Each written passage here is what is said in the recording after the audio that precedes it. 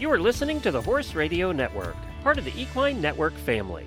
What a beautiful day for horses in the morning. You are listening to the number one horse podcast in the world. Here's your entertaining look at the horse world and the people in it.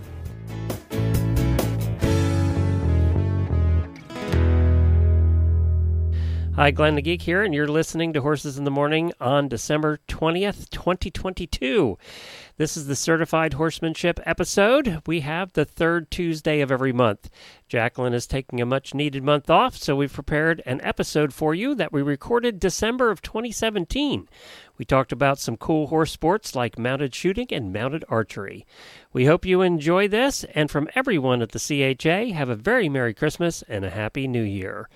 And Lisa and I will be back tomorrow with a brand new episode. Tuesday, and I am Glenn the Geek from Ocala, Florida. And I am Christy Landwehr from Aurora, Colorado. And you are listening to Horses in the Morning on the Horse Radio Network for this Tuesday, December 19th, episode 1837. This episode is brought to you by the Certified Horsemanship Association. Good morning, Horse World. Houston, we have a problem. Ability equals skill plus knowledge. I got a bad feeling about this. Here's a safety tip for you from the Certified Horsemanship Association. Missed it by that much. How can I change this to make it better the next time? Help you, I can. Yes. Time for Training Tuesday on Horses in the Morning with the Certified Horsemanship Association. Well, good morning, everybody. Thank you for joining us on this Tuesday morning. Christy is here the third Tuesday of every month, and it's good it's not the fourth Tuesday because we wouldn't be here. We'd just be That's out. true. We'd be on vacation. But you're here, and we got some fun stuff we're going to be chatting about today. So, Jennifer, tell us what is coming up on today's show. On today's Certified Horsemanship Association episode, we're going to take a shot at mounted shooting with Jessica Hersey, who is the vice president of the Maine Cowboy Mounted Shooters. Say that 3 times fast. And then Kathy Thacker is going to join us, and she is the equine program specialist for Girl Scouts Carolina's Peak to Piedmont, and she's taking aim at mounted archery. So there you go. And last but not least, happy National Oatmeal Muffin Day, everybody. Make sure to take advantage of this national day because we all know calories don't count on national days. Correct. Why isn't it National Chocolate Chip Cookie Day? Because that's really what I want right now. So, Christy, Jennifer's horse came up lame yesterday, and she's supposed to be going next week to her first endurance ride, and she was so looking forward to it, and of course he comes hobbling in. Why is it that horses know that? Makes you wonder, doesn't it? Makes you wonder. I think they feel the excitement of us when we ride them, and they're like, oh, they're getting way too intense in these practices. Yeah, something coming up. I'm going to just come up lame. Oh. He was like hopping up and running again soon. Back right leg, all hopping and not liking it. And so that was kind of disappointing around here. And then you were telling us we were doing horse woes, first world problems before the show started today, and you got an Appaloosa with too many spots, which is something I never heard of before. I went out there the other day to check on Mr. Chip, and we've got a lot of extra spots called hives, making his spots look 3D. Oh, wow. 3D spots. Oh, that's unique. Yeah. Very unique. And, he's never had it before. So, of course, I text my vet. I'm like, so what do I do? She's like, nothing. I could come out and get steroids. May or may not work. Yeah, Benadryl for horses. She goes, some Banamine if he's itchy. Like, whatever. She said the only time it might really be a problem is if they go down his throat. They could actually kill him because it could restrict airflow, right? Oh, wow. But they're not in his throat. He's fine. He just really looks spotty. But she said that they should go away soon. He probably just picked up a weed in the pasture or a weed in the hay that he was just allergic to. And the other two weren't because the pony and the black horse are just fine. We really do give our pony Benadryl, by the way. The tablets. Yeah, they actually say you can do that. Yeah, we give the pony Benadryl because he gets all itchy all the time, especially in the summer. And he just gets so itchy that we give him, 4 a day. And he seems to be better with his Benadryl. And it makes him sleepy, so it's good. They can take their coat right off, rubbing it. Right, I know he does. You know, they really can. Yeah, he does too. So well, I'll tell you, you know what we haven't talked about ever, Glenn? And I was thinking about this. I love that intro that Jen created for the CHA show. That has Yoda on it. It has a little thing of Julie Goodnight talking. It has me talking. It has it's just a great, great little intro. And every single time I hear it, it makes me smile. And I don't think I've ever officially publicly thanked her for that intro. So Jen, rock star status on the CHA intro. I love it.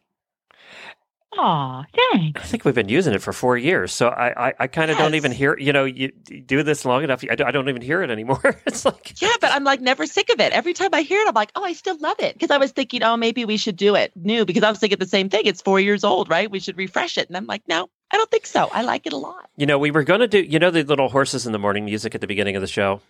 Yes. We've been using that for since the day we started 7 years ago. And I thought one day that, and I put it in the auditor's room. This was a long time ago. Put it in the auditor's room that I was thinking about changing that because we've had it forever. And there was a revolt. No. Yes, they said no. No, because it's what people, you do associate a podcast you're listening to with the music they have at the beginning. So there's podcasts, I know what sound effects or music they play at the beginning, and it gets you kind of into a comfortable place that's what I'm going to be listening to now. It sets you up for it. So I think that not all change in that case is good. So no, I agree. Sometimes people like their comfort zone, and that's okay. I think that's super. So no, I don't think we should change our music either for CHA. I like it a lot. People when new podcasters ask me questions, they ask how important is your bumper at the beginning, and I tell them, just like your logo, it is the most important thing because people will associate that music, that bumper, with your show, and they get into a mental state as soon as they hear it, and now they're ready for your show, and that's how important it is. It really is important with podcasts. That's huge. And I think that is great. It was radio. We got to have some music. We got to have some, sound bites sometimes. I think that's super. I hated the days they got rid of the theme songs for TV shows. Yeah, I love those. Like MASH. I mean, MASH was the classic one of all time, probably the most popular of all time. But I mean, just the theme songs and, just kind of put you in that same state, right? You were ready for that show. The Brady Bunch. Yeah, exactly. The Brady Bunch. Loved them all, every one of them, still memorized. Can everybody tell that we're kind of at the end of the year? Little punchy. Where's that eggnog? Anyway, well, you guys are going to be, you live in Colorado, so do you have white? Are you ready for a white Christmas? What's the story? Oh, we're a little bit weird here because we've had 50s and 60s. And the problem when we have 50s and 60s in December is that we've already had a freeze. So the grass is dead. So we're brown, brown, brown. So we all really want a white Christmas. And we're excited because we're going to be 50s today and tomorrow. And then Thursday in rolls the snow. And we're supposed to be 9 for a high over the weekend. And actually, it's going to get down to -5 at one point. So the snow will probably stay. It won't get an opportunity to melt off. So that'll be nice to have at least white on the ground. It won't be falling Christmas Day, but at least it will be on the ground. -5, huh? It's a little chilly. Yeah, that's a little chilly. Now, while you were doing that, I had to look at hours. We're going to be in the 80s. Of course you are. Yeah, just saying. We're going to be hot. We'll be in short sleeves and shorts. Now, I'm going to be coming to Florida at the end of February. Yes, I'm doing an open jaw. I fly into Orlando, and I have a friend of mine that lives right by Cape Canaveral. And so I'm going to stay at her place there for a couple of nights because we're going to watch a rocket launch. I'm so excited. Oh, really? I'm like a little kid. I'm so excited. Yay. Well, she's in the right place for that. Oh, we're going to be able to do it out of her backyard, she said. I'm like, oh, so exciting. Wow. So do that. And then I'm going to drive in the car with her to Jacksonville, and American Quarter Horse Association is having their convention in Jacksonville. So it's a work and a business trip. The AQHA's in Jacksonville this year? They are. Wow. You might have to come over. I didn't know anything was in Jacksonville. You don't hear about national conventions in Jacksonville too often. Yes, that's what they're doing this year. Are they at the state? There's a big stadium there that's used for horses. They're not cool like our convention that has the horses. They're just all hotel based, and we all wear suits. Oh, yeah.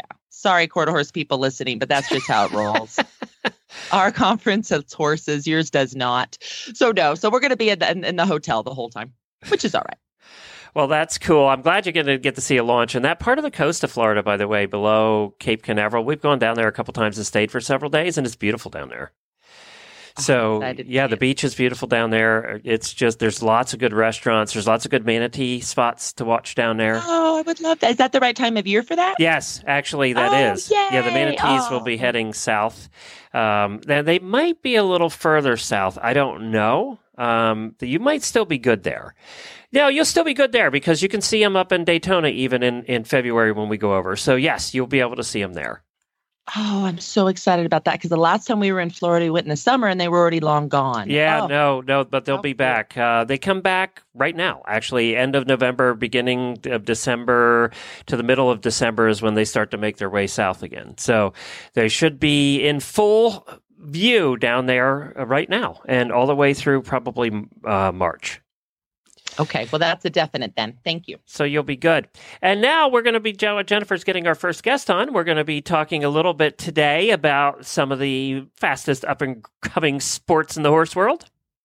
Yes, I'm excited about this because we have some CHA instructors that do these sports. And, we always say CHA, the safer way. And people think, okay, wait a second, arrows and bullets? How could that be safe? But there's obviously a very safe way to do both archery and shooting. So we are thrilled to have both of them on. And I don't know about you, Glenn, but I've never tried either one of those sports up on a horse. I've only tried them on the ground. Yeah, I've done a lot of shooting and a lot of archery on the ground. Yes, me too. It's hard enough on the ground. I'll tell you, without a doubt, and trying to hit a target, it's like, but while you're on a moving animal, I'm just impressed. So impressed. And, we've talked actually quite a bit about mounted shooting over the years because Tammy Serrance, she's co-hosted shows and been with us for years and years and years, and she's a good friend of ours, is the world champion mounted shooter many, many, many, many, many times over. Right. So, and I've seen her shoot a few times, and it's when you see the really, really good ones shoot, it's amazing because they're running through those patterns in seconds. It is really cool to watch. And they're using some big pistols. I mean, they're using 45s. Amazing. I mean, they're not 22s. They're 45s. It's impressive. And what I'm excited about is to teach others how to do it, right? Because we come at it from an instructor standpoint. Right. So it's like, oh boy, what are the steps that you do? I'm assuming you do a lot of on the ground before you get up on the horse. I'm assuming that a lot of that happens. And then you really want to keep the horse's ears intact. Oh my gosh, the whole thing is just amazing to me. It will, obviously they're shooting blanks, but because of the discharge, the powder, it can burn. And, Tammy has a scar on her hand from where she shot herself. And, it can take, the black powder comes out to about 10 feet. That's why the balloons pop. So you really don't want to be shooting your horses in the ears or yourself for that matter. No. And then the bow and arrow thing, that just looks like way too much coordination. But I'll tell you what's so cool about a bow and arrow. When you get a good picture of yourself doing it, even if it's just on the ground, you feel very much like Lord of the Rings and an elf. And that's kind of cool because the elves are rock stars in Lord of the Rings. That's true. Well, I am excited to hear about it today. We've talked to shooters before and we've talked to archers before, but I'm excited to hear about it from the training perspective about how you do that. Yeah, how do you train the horse and rider to get it done? I agree. Yeah. So, let's go to, doesn't look like our first guest is here, actually. She's going to give her a call back. She had bad sound, so she's going to try giving her a call back. Just a review here real quick for the rest of the week. We do have shows for you here on Horses in the Morning. Jamie will be back tomorrow. We're going to do a call-in show tomorrow. So starting at 9:30 Eastern, if you want to call in and chat. Basically, Jamie and I don't want to work too hard. And we're kind of done working too hard for the year, so we just want to talk to you guys. So just give us a call, chat with us, and we'd be happy to talk about whatever you want to talk about. Your year, your ponies, what you're looking forward to next year, what you like best on Horses in the Morning, whatever. And then we have a Western episode with Tara on Thursday, so we'll be talking all things Western. And then Friday's the last show of Horses in the Morning, last live show for this year. And we'll be doing our last really bad ads. And then, Christy, every year, as the last thing we do, we play a game of Name That Holiday Tune. If you remember that show from years ago, Name That Tune. Well, we play a little bit of that with listeners, so that'll be a lot of fun, too. So that's all coming up later this week. Now your guest is ready. Wonderful. Well, I'm thrilled to introduce Jessica. She is a master CHA instructor with us and also an assistant clinician. She's the current VP and board member of the Maine Cowboy Mounted Shooters. She owns and operates Dreamcatcher Farm in Maine, which specializes in training and mentoring students with adopted Mustangs and also second chance equines. So she does a bunch of different things where she is, including centered riding. So hello, Jessica Hersey. How are you? Good morning, Christy. Doing great. And yourself? Doing fine. We're so excited that you're on the show today. We missed having you at conference. So see, we get you somehow, some way. We rope you in to do something with us. It's fun. Thank you so much. I really appreciate it. So go ahead and tell us a little bit about where exactly in Maine you live. I have never been to that state, and so I don't know much about it, and I'd love to hear more. Absolutely. I'm fairly close to Portland, Maine, which is a great place to visit. We're physically in Dayton, Maine. It's a very small town, about half an hour outside. Very quiet, very rural. There's several horse farms in the area, and of course, this time of year, a whole lot of snow. So when did it start? June. We had our third. Oh, yeah, pretty much. June, I think, is the only month we don't have snow. We're on our third storm already this year. So how much do you end up with on the ground at any given time? Is it like feet? Yes, it can absolutely be feet. It can be several inches of ice to a good 2, 3, 4 feet of snow. It's quite ridiculous in the middle of the winter. All right, I have a question. Of course, I live in Florida. I didn't always live in Florida. I live in Pennsylvania and Massachusetts. So why? Why Maine? Why? Yes, why? Actually, for mounted shooting, it's a very friendly state for the sport. There are a lot of towns that don't exactly have an acceptance of the sport yet, which is unfortunate. Luckily, Maine does. It's a very safe way to introduce a lot of youth to gun sports, but Maine harbors a lot of different towns that they don't even question it because it's been a part of their life for a long time.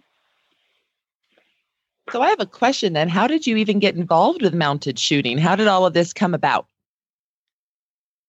That is a great question. I found an advertisement for a beginner's clinic. The Maine Cowboy Mounted Shooters was holding a clinic at Hollis Equestrian Center not very far from me.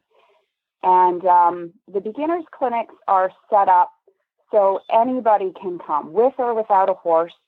The way that the clinics are run, they have seasoned horses available. There are, at times, there's equipment available, so you don't need an upfront investment.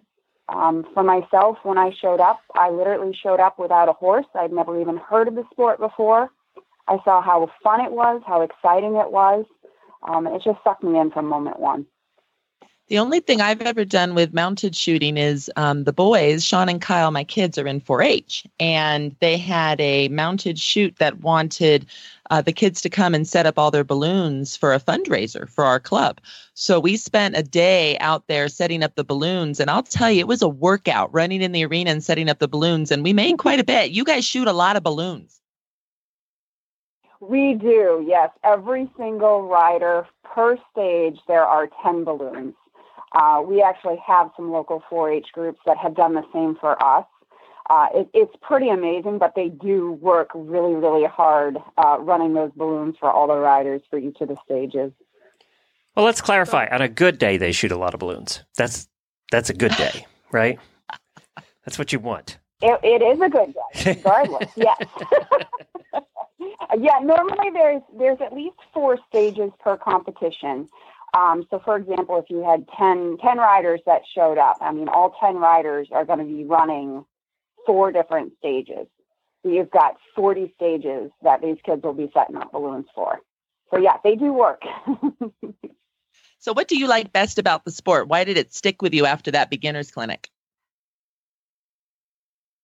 I love the fact that it's all about looking like you live in the Old West. It is so much fun. You're surrounded by people that are there to have fun, to learn more, to really show the communication and the trust that they have between themselves and their horses. But the biggest thing, it really is, it's just a blast. It's so fun to be dressed up like a cowgirl or dressed up like a cowboy and get to live out your little childhood dream. Now, here's the CHA piece of this interview. We need to talk about how do you train your horse, and also how do you train your riders, because of course you're an instructor, to do things like this. So how about if we start with the horse? Where do we start with all of this? What do we do? I have a horse. I want to get involved in mounted shooting. I don't know anything about the sport. My horse has never done anything with a sport. What do I do? That's a good question. And it is a lot about safety, especially coming from my CHA background. The big things that we try to stress from day one are safe handling of your horse. So we need to know that the rider is in safe control of their horse at all 3 gates. We do have some younger students that start at walk trot. And those students just need to display that they're safe in the situation with themselves and their horse. That can also be a younger student who has either one of us seasoned professionals or a parent doing a lead line situation. Some of the parents themselves have come from riding instructor backgrounds as well. And once we see that they're safely handling the horse, we also start every single participant out off their horse on their ground with safe gun handling. So that can include starting with cap guns, or that can start with utilizing the single action pistols that we do use. So again, it is all about fun, but safety is the largest piece. So we'll go through each individual step with each person, and then once they're comfortable in that situation, then we start to combine the safety of the rider on the horse, beginning with the cap guns or even what's known as a half load. So those black powder blank half loads have a minimal noise in comparison to the full loads that are used during competition. So it's just kind of a noise difference to get the horses used to it. Do they still make cap guns? They do, yes. I have a huge supply of them for the students that we start out. But yes, they do. And they're still like the ones we used to use when we were kids with the little strips of black powder stuff that you used to shoot and it just... They absolutely are. And it's so fun to start horses out with that because they get the sense, they have the smell of the little black powder that's in them. They hear that little noise, but they're also seeing the hand action of the riders. But yeah, those cap guns are available in several places. I didn't know that they were still around. Wow. Huh. Yeah. Who knew? So I have a question. Do you have to put cotton in all the horses' ears or anything like that, or do the horses not mind? It is strongly suggested to use a protective hearing for horses. There's several on the market available for sale. You can also make your own with a soft, spongy cat toy material. We also stress that all riders use hearing protection themselves, and anyone under 18 does need to wear eye protection as well. And I also noticed in every photo of you that I've seen on your website and Facebook page and things like that, you also have protection on your horse's front legs. Is that something that's required, or is that something just recommended? It's not required, but it is a good way to start horses out. The movements can be quick. There's a lot of pivots involved for some of the shorter courses. And as a rule of thumb for my own horses, if anybody's wearing shoes, I always want to protect their front legs. It's also great for any horses just because of the added stress of the quick, fast movements that can be involved. And does everyone start like in a walk division and then move up to jog and then finally lope and then finally full out run? How does that work? So there are different levels. We have everything from the apprentice level, which are kids that, actually it's not just kids, it's actually any rider that's beginning that needs assistance to ensure that they're staying safe with their horse. So that could be a lead line situation. Most of the time the lead line is just walk. Sometimes it is a jog. And then as you're moving up the levels, it's more so that you're competing against yourself. So at the lower levels, you absolutely will see riders start at just the walk. And then as they get more and more comfortable, they'll move up in the gait. And then as you move up in the levels, it depends on how many of the events you have come into first place. And that will actually move you up to the next level. But again, it's really competing against yourself. And as you feel safe moving in one gate, then you'll start to be able to move up to the other gates, such as the canter and the gallop. So at home, when you're on your horse, should you be working on like pole bending patterns? Should you be working on serpentines, pivots? What are some different specific things you should be doing to get prepared? Those are great suggestions. Yes, a lot of the game patterns are extremely useful. The stages in mounted shooting can be one of 60 or more different patterns. So your patterns involve gaits, they do involve some curves, they do involve even a situation where pole bending has been used in the past. It's extremely useful. Anything that has the horse and rider working on balance and control. So using obstacle courses are a great introduction. Doing any counterflexion is great. Anything that involves half halts and getting a horse to really engage their hindquarters. So I do use cloverleaf patterns, I use pole bending, and I use a lot of different obstacle course material. And the obstacle courses also help introduce horses to any potential new thing that they may see when you're out at an event. And you've obviously got to transition your horse from two hands to one hand. This is a one-handed sport. So what are some suggestions that you have for people to transition their horses from two hands to one? So that can be very interesting. A lot of horses will fairly quickly transition from two-hand to the direct rein that is used for mounted shooting.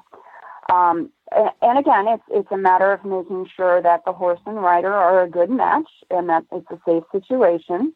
But utilizing a lot of the leg aids and the seat aids and help a student to understand that there is more control than they realize through the use of their body versus just going to the hands first. So moving slowly from a two-hand rein to a direct rein through the usage of game reins allows you to slide your hand from side to side as needed, and then it's just a matter of working on isolating the core to be able to use the hands separately. I think that's so good because I'll tell you, what we talk about all times with our four natural aids, seat, legs, hands, voice, in that order, right? Because you can't always use voice like for dressage and stuff. So being able to do a sport like this, boy, you're going to really emphasize the seat and the legs, and the hands have to come third because your other hand is busy. Absolutely. Yes, absolutely. If you have your hand outstretched with that single action pistol, you're not going to be moving it towards your horse's neck at all. So there is a lot of practice involved ensuring that you really do have good control with a direct rein situation. Not only that, you got to switch guns halfway through. So you got that too. You do, yes. It's like, yes. There's a lot going on. It's a lot of movement. It's quick patterns, but there's a lot of things that you are controlling with your own body. And you're right, you do need to switch. So you start out with two pistols, and you'll go through a random pattern that's picked ahead of time. So you'll go through 5 balloons that you'll need to target, and then you switch your gun, and you go around a random barrel, and then you'll go down your rundown, which is a straight line, but again with a second gun and 5 more targets. So that's even in the very beginner walk division, they have to have 2 guns. See, all the things I'm learning, I didn't know that. Yeah, and see, they have them on their chest. They don't carry them on their hips like the Old West. They actually have them on their chest because it's easier to get to. And you also do pistol and shotgun, right? Or is it shotgun? That is correct. Yeah. Yes, we have rifle and shotgun classes as well, yes. They're shorter. They're not your full-length hunting rifle because that'd be kind of tough. But that is correct, yes. They can be as short as 15 inches, which is a lot easier to handle when you're moving at speed on the horse. Yes. Yeah, at that point, you're just knocking the balloons over with your rifle if you're carrying a full-length one.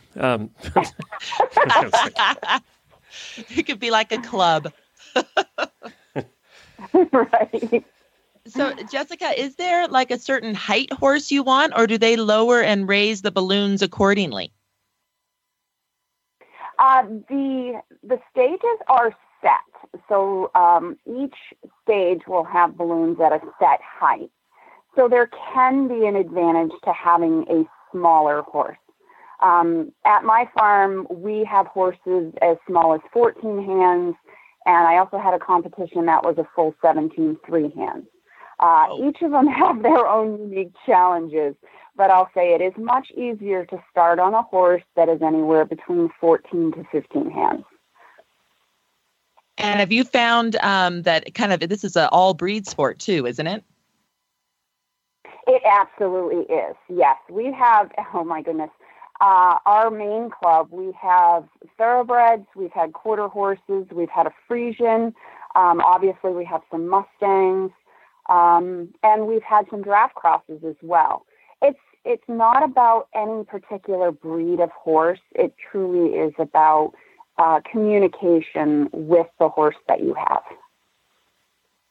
I think that is just so cool. So if there was kind of one thing that you would tell people about the sport and why they should think about it, what would that be? If you want to try something fun, something exciting, and get to play cowboy, come give it a try. Love it. And I love that you all dress up. I think that's so great in period costume. That's super. It is. It is. So it's wonderful, and it makes for a great picture. Are there associations where people can find a club near them? How do people go about getting involved in their different areas where they're located? Good question. So there are a couple different national affiliates. The sport is across all 50 states. We are personally affiliated with the United Mounted Shooters. So their website is unitedmountedshooters.com. There is also the Cowboy Mounted Shooting Association, or the CMSA for short.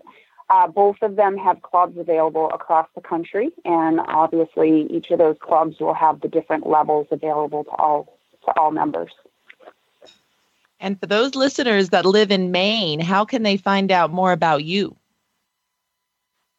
So here in Maine, they can find me on Facebook. It is Dreamcatcher Farm, Maine. I also have a website, www.dream-catcher-farm.com. Well, Jessica, we so appreciate you coming on today and telling us a little bit more about kind of how to get horses and riders started in this sport. It's an exciting one for sure. I just recently got my concealed carry permit, but I've never tried this up on a horse. I've only shot my little .22 at targets. That's all I've ever done. So this would be above and beyond what I know for sure.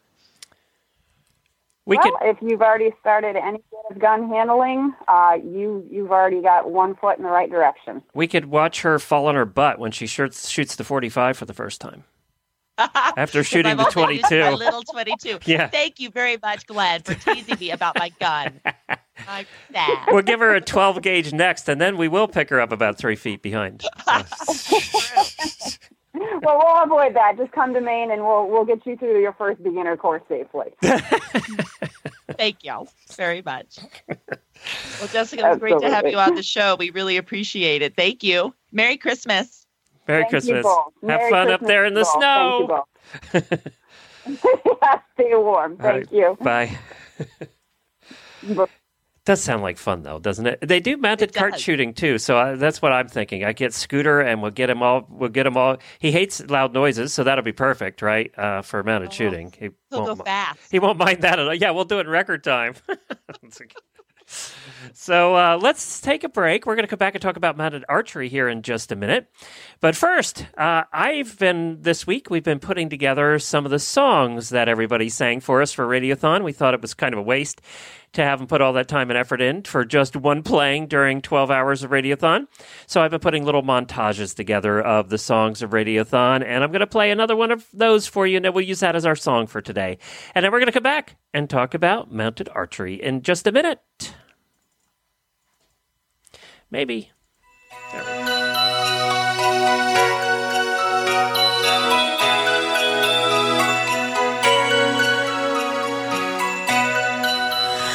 I ripped the halter off Joker's head. Somebody snitched on me. I stole the hay net from Glory instead. Somebody snitched on me. I tore a hole in Bindy's rug, found the supplements and smashed the jug. Tried to kill Mr. Next Door's pug. Somebody snitched on me. Oh, I'm getting nothing for Christmas. Mom and the neighbors are mad. I'm getting nothing for Christmas, 'cause I ain't been nothing but bad. I kicked the stall to make it break. Somebody snitched on me. I purposely stomped on the last good rake. Somebody snitched on me. With help I pushed down the garden fence. Got a tummy ache from rotten plants. Forgot how to lunge and did a hind leg dance. Somebody snitched on me. Oh, I'm getting nothing for Christmas. Mom and the neighbors are mad. I'm getting nothing for Christmas, 'cause I ain't been nothing but bad. I won't be seeing Santa Claus. Somebody snitched on me. He won't come visit me because somebody snitched on me. Next year I'll be going straight. Next year I'll be good. Just wait. I'd start now, but it's too late. Somebody snitched on me. Oh, I'm getting nothing for Christmas. Mom and the neighbors are mad. I'm getting nothing for Christmas, 'cause I ain't been nothing but bad. So you better be good whatever you do, 'cause if you're bad, I'm warning you, you'll get nothing for Christmas. This means you, ponies. Here comes Radiothon, here comes Radiothon, it's 12 hours long. Glenn and Wendy are great. Here comes Radiothon, here comes Radiothon, it's 12 hours long. Glenn and Wendy, our gracious hosts, are revving up the throng. Listeners and guests will wish us their best, and we'll all follow along. So leave the dishes in the sink and mix your drink, 'cause here we all belong. Here comes Radiothon, right down Holiday Lane. Here comes Jamie with all her Mustangs, love that Zeus's mane. Some might say we're a little cray-cray, but we don't really care. Our horse hubbies stay, they love us anyway, at least they pretend we're sane. Here comes Radiothon, it's Cyber Monday. Jamie and Jen are ready again, to the internet gods they pray. Where the beta prizes in all shapes and sizes, everyone wants to win. So stay in bed, tell the boss you're dead, it's Radiothon today. Here comes Radiothon, we've waited all year. What awaits us, we're not sure, but it will soon be clear. It's a live show, so you never know, or that's what Glenn always says. So charge your phone and stay at home, because Radiothon is here. Here comes Radiothon, we're ready to begin. We're all shopping on Horse Lovers, you can count us in. Leslie Wiley is here to raise a glass of cheer, we all follow her lead. So throw your horse some hay and prepare to stay, with Radiothon we all win. Happy holidays! It's that time time to gear up for the winter. When the radiothon comes around, it's 12 hours to play. It's a bumper day. I wait for it the whole year round. Weather be that will keep us all toasty. They have rugs, boots, and blankets galore. Wendy, Jamie, Glenn, and of course Coach Jen entertain us here with so much more. Then a horse lovers leads us all through the day. Prizes you'll say, just send that my way. The laughs have us rolling, not to mention the songs. Get up and party along. It's a fun, funny day made for horse folks. Tell your family, your friends, bring a date. It's a sugar date, better not be late. Buckle up, grab your cup, hit the gate.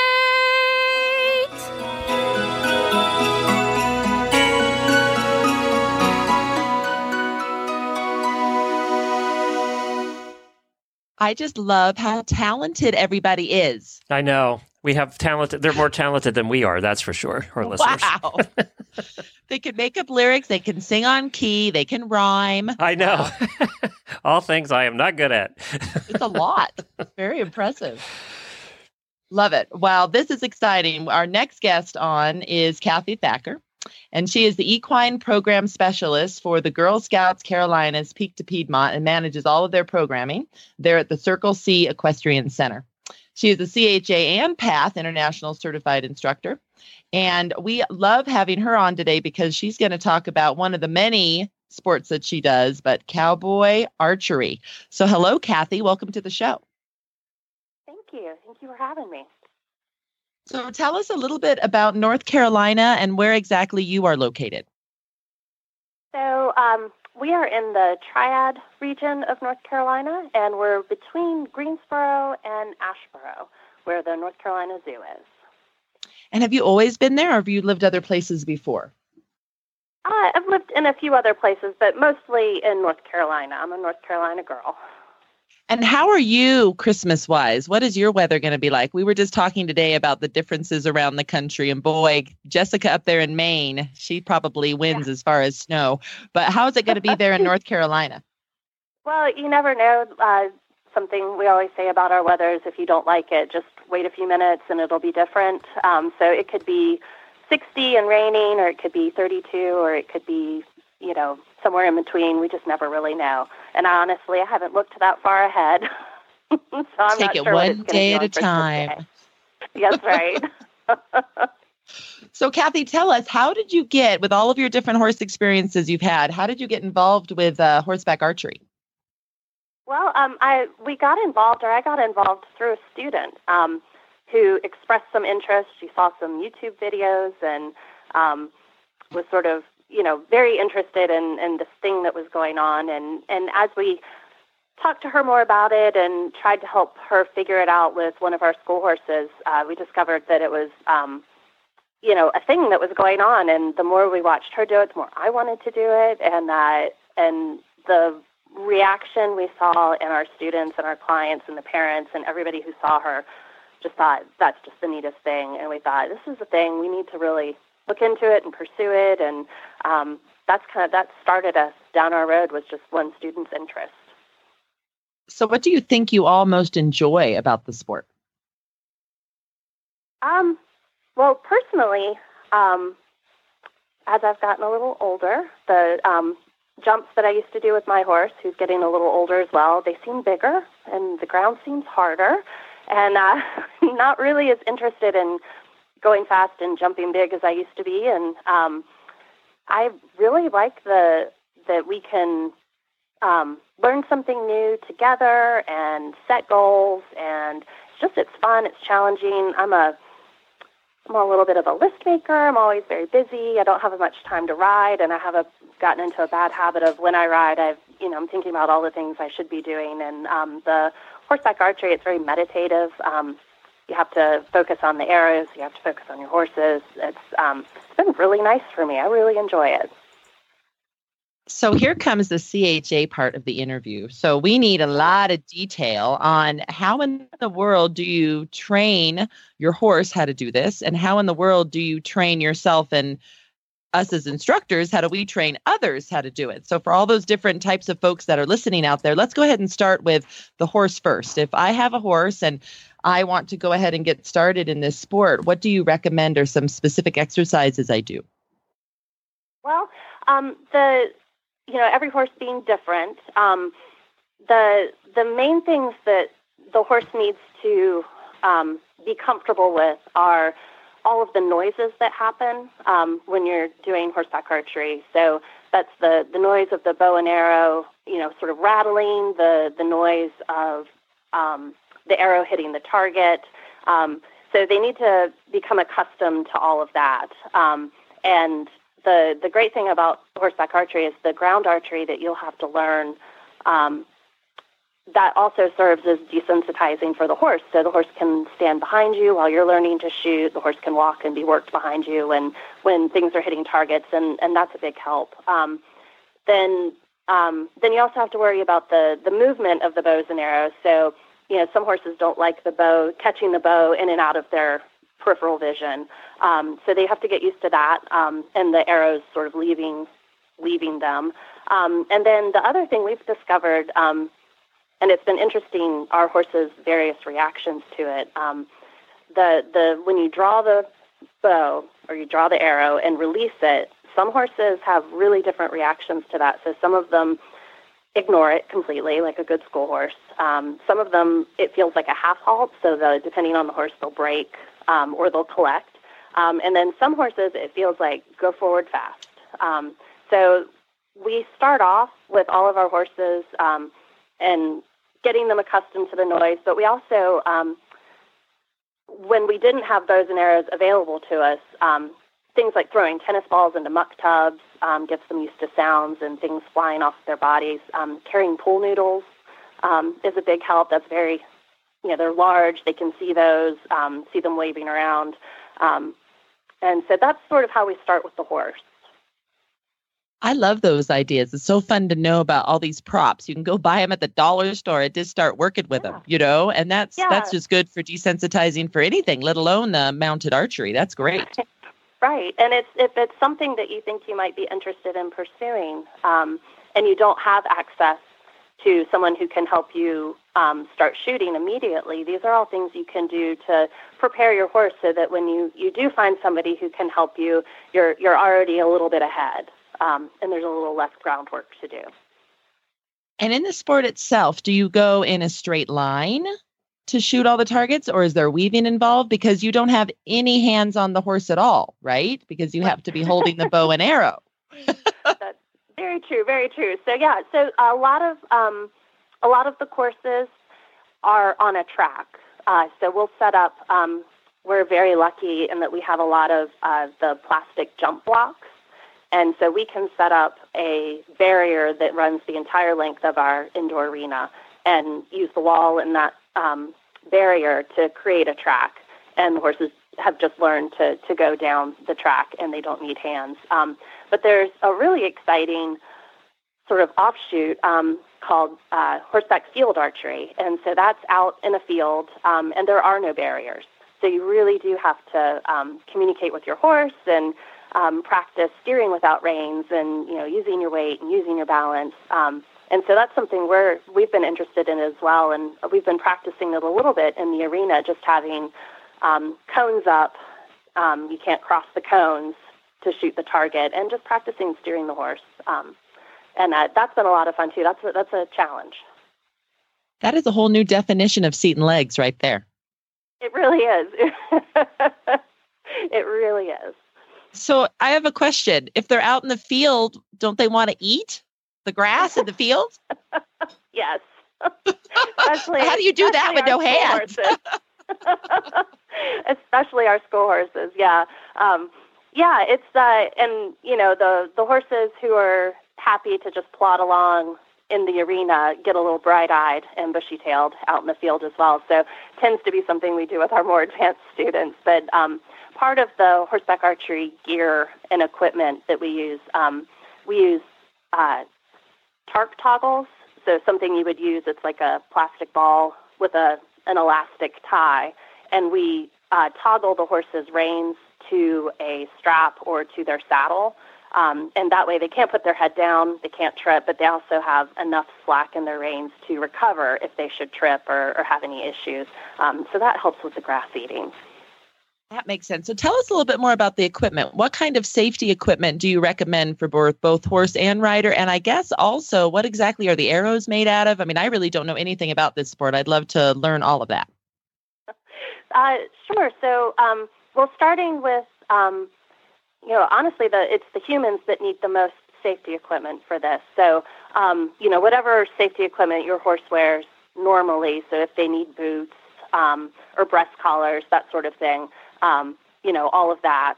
And then for their reins, having some sort of tie-up system that will break away if they need to free themselves, but that also just kind of keeps the reins from dropping too low and then getting tangled in them. Then for the humans, as far as the archery safety equipment, we wear gloves or a glove on our shooting hand, and that protects your fingers from the string and from drawing. And then we have an arm guard that protects the hand that holds the bow, protects your arm from getting string slapped. And then we use quivers to hold our arrows, or you can also hold them in your hand, but most of us use some sort of hip quiver, and that just keeps the arrows contained and so that nothing can poke anybody. And then, a helmet, and that's pretty much all you need. This has been a really great addition to our program, partially because it is relatively inexpensive to get everybody set up to shoot. The arrows that you don't have to buy a fancy bow, you don't have to buy fancy arrows, but they do need to have feather fletching. And then there's a way that we wrap them at the top that keeps them from cutting your hands. Most of us, the bows don't have a shelf, so you're shooting off of your hand. That's pretty much all you need. I'm sure I'm forgetting something. Well, how sharp are the arrows? Are they as sharp as when you normally do archery, like in competition when you're on the ground? Are they? I mean, how does that work? Right. So we use field tip points, and they're quite sharp. So we've had a particular issue. We really struggled with. We want to be as safe as possible, of course. And then also when we talk to people and parents and our bosses about horseback archery, they get a little panicky because, so we really used and tried out a wide array of equipment to see what works best for us. And having the tips, our bows aren't very heavy in that they don't have a big draw weight, so the arrows don't go very far with a lot of punch. And we discovered with a blunt tip and our low poundage bows, things weren't striking the target and staying there. They would often bounce back, especially if a 10-year-old is pulling on the bow, she doesn't have as much strength as an adult. So we've discovered that, the pointy arrows are actually a little bit safer because they do stick into the target. Oh, I never thought of that. That's a good point. So with that in mind, how far away are the targets from when you're riding? They're about 7 meters from the track. So not terribly far away, but far enough away to help with any bounce back. So about 20 feet then? About 20 feet. Yeah, that's what I was doing. I did that for you. I thought I'd help you out there. 3? Yeah. Too early for math. I don't know. Oh, sorry. No, that's fine. That's good. So now we've talked about the horse a little bit. Can we move on to the rider? How? And let's go ahead and twist this around a little bit. How does a riding instructor say, I want to put some mounted archery in my program? How do they go about teaching their riders how to do this safely and kind of from the beginning all the way up? Right. So the other great thing, and one of the things that we really like about horseback archery is, it's not a new way of riding. Whatever riding you're doing, right now is going to be the riding you need to do for horseback archery. As long as you're balanced and, a correct and functional equitation, the building blocks, all of that good stuff, that's what you need to do horseback archery. And, there are different, some people shoot from a standing up position, some people sit down. A lot of that is personal preference. But everything people are already doing in their riding lessons will complement horseback archery. And then all of the no rein work that we do. So we start off with our students on the lunge line with no reins and just get them comfortable doing things with their hands and not holding on, and developing that independent seat and all of that balance, and feeling confident in their position and feeling like they can recover their position if the horse takes a bad step or if they speed up or slow down. Just practicing all of those things without reins, it makes them a better rider, if they're going to go do a dressage test. It also helps them out when they go to do horseback archery. And then we play a lot of games. So like I was mentioning earlier, the work with the horses with carrying the pool noodles and throwing tennis balls, all of that's a lot of fun too. So we do all of that work with our students as well, and it benefits the horses, it benefits the students. They get to think about getting some task accomplished, and they're not concentrating on their riding, and it just sort of happens, and they get to learn how to sort of respond to the horse in the moment. And so we found there's very little. It's more about learning the archery than it is about doing anything drastically different when they're on the horse. So does it matter, like if you start to compete in this, does it matter what type of saddle you ride in? It doesn't. That's something else that has been really nice to see, all the different types of saddles that people use. We always, we say, the less stuff you have on your saddle, the better. There are people that shoot out of Western saddles. I find I get a little hung up in them. And so we just go with our all-purpose English Wintec saddles. And then there's a sort of modified cavalry saddle, a McClellan saddle that some people use. And then a lot of people are also using saddles that are native to Hungary and Mongolia, Japan. There are a lot of really interesting saddles out there that really kind of balance you. So I think that's kind of cool. So whatever saddle you currently have, you don't have to go out and buy a ton of new equipment to look the look. For mounted archery, you can ride in your dressage saddle or whatever you currently have. I think that's pretty good. Yeah, it is nice. Your big expenses, and it's not even a big expense, are bows and arrows. And arrows do break and get lost and that sort of thing. So that seems to be, that's our ongoing expense, our replacing arrows. And where do you find those types of things? What's the best place for equipment? So there are a bunch of different, sometimes you luck out and you can find some things at a Cabela's or a Dick's Sporting Good. But there are a lot of different, archery catalogs. And the place that we like to send people who are like, I want to give this a try, and what do I buy? We usually send them to Horse Archery USA, their website, and that's a really good starting off place to get some equipment lists. And then also just there's a couple other websites that just talk a little bit more about equipment. The Georgia Horseback Archery Group is a good one for that as well. And do you find that there's a certain size horse that's best for the mounted archery, or does it not really matter? It seems to make no difference at all. It doesn't matter how big or small or what breed they are or how old they are or what kind of, past lives they've had. Any horse can do this. And we have 20 horses, and I think we have 3 who have asked not to participate. The rest of our horses were like, okay.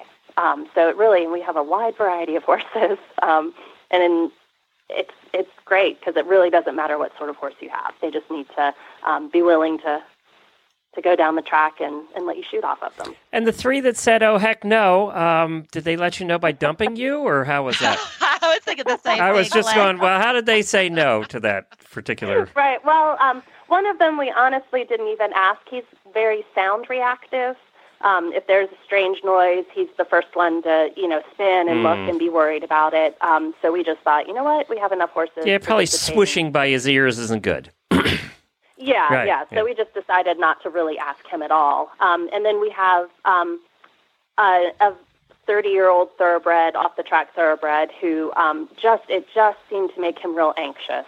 And again, we thought we have enough horses. He has a heart murmur. There's no reason to push our luck here. Yeah, exactly.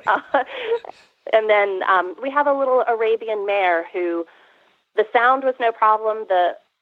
All of the work we did up until the point where we drew the bow and arrow went great. And we thought she's going to be fantastic at this. But she did not care for the draw release. There's just a weird energy return that happens. You have to kind of, they really feel it. Your core moves, everything kind of shifts a little bit, and her response to that is to get the heck out of here. So we just decided that you could run the pattern in no time. Yeah, it's right. Well, and she'd probably be great for groups that want to go fast, but we're a little bit different in how we run our program versus some other horseback archery programs where speed does count. It's like eventing. You need to make a certain time. But for us, we spend a lot of time asking our horses to go really slow. So we weren't interested in sending mixed signals. Got it. So she might actually work out great in another program. Yeah. Well, I find that fascinating, too, because all the different sounds. So the horses are fine maybe with one thing, but not necessarily the other. So that's so great to start off with you just doing it all on the ground with them just there with you on a lead rope, being able to hear it all and kind of see, and then see other people go by, doing that on horse, and then start from there with them. That's a great idea. Good way to do it. So I'm assuming that... Oh, go ahead. I'm sorry. No. Go ahead. Sorry.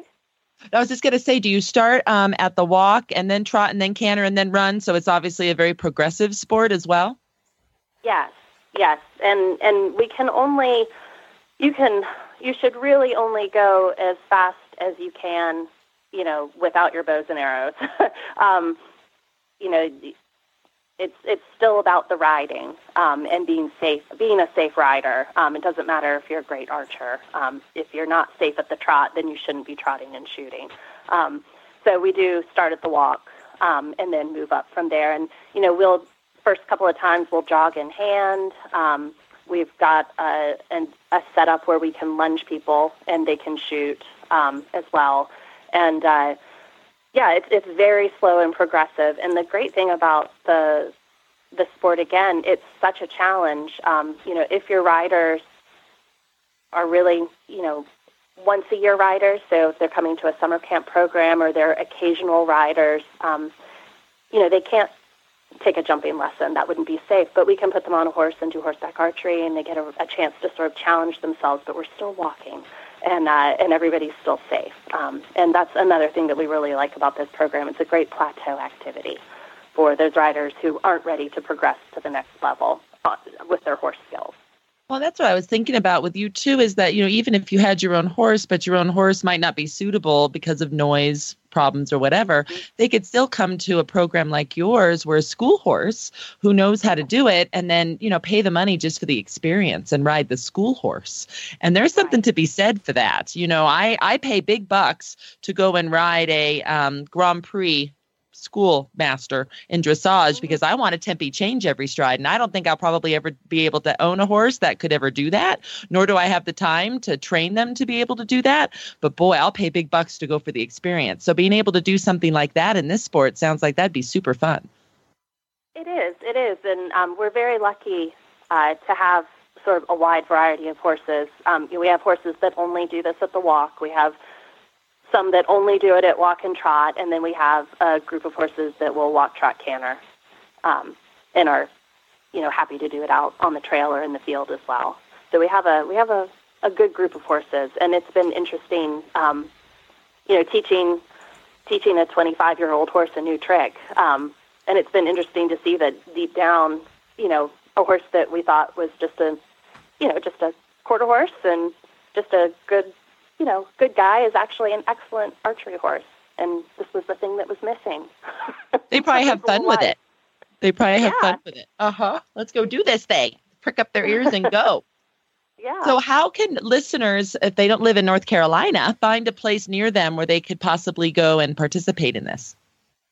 So there's an organization called Horse Archery USA, and they have clubs all over the U.S., and there are clinicians and instructors and people who can help them. And when we were trying to figure out what we were doing, and we really wanted to, and our bosses were very invested in us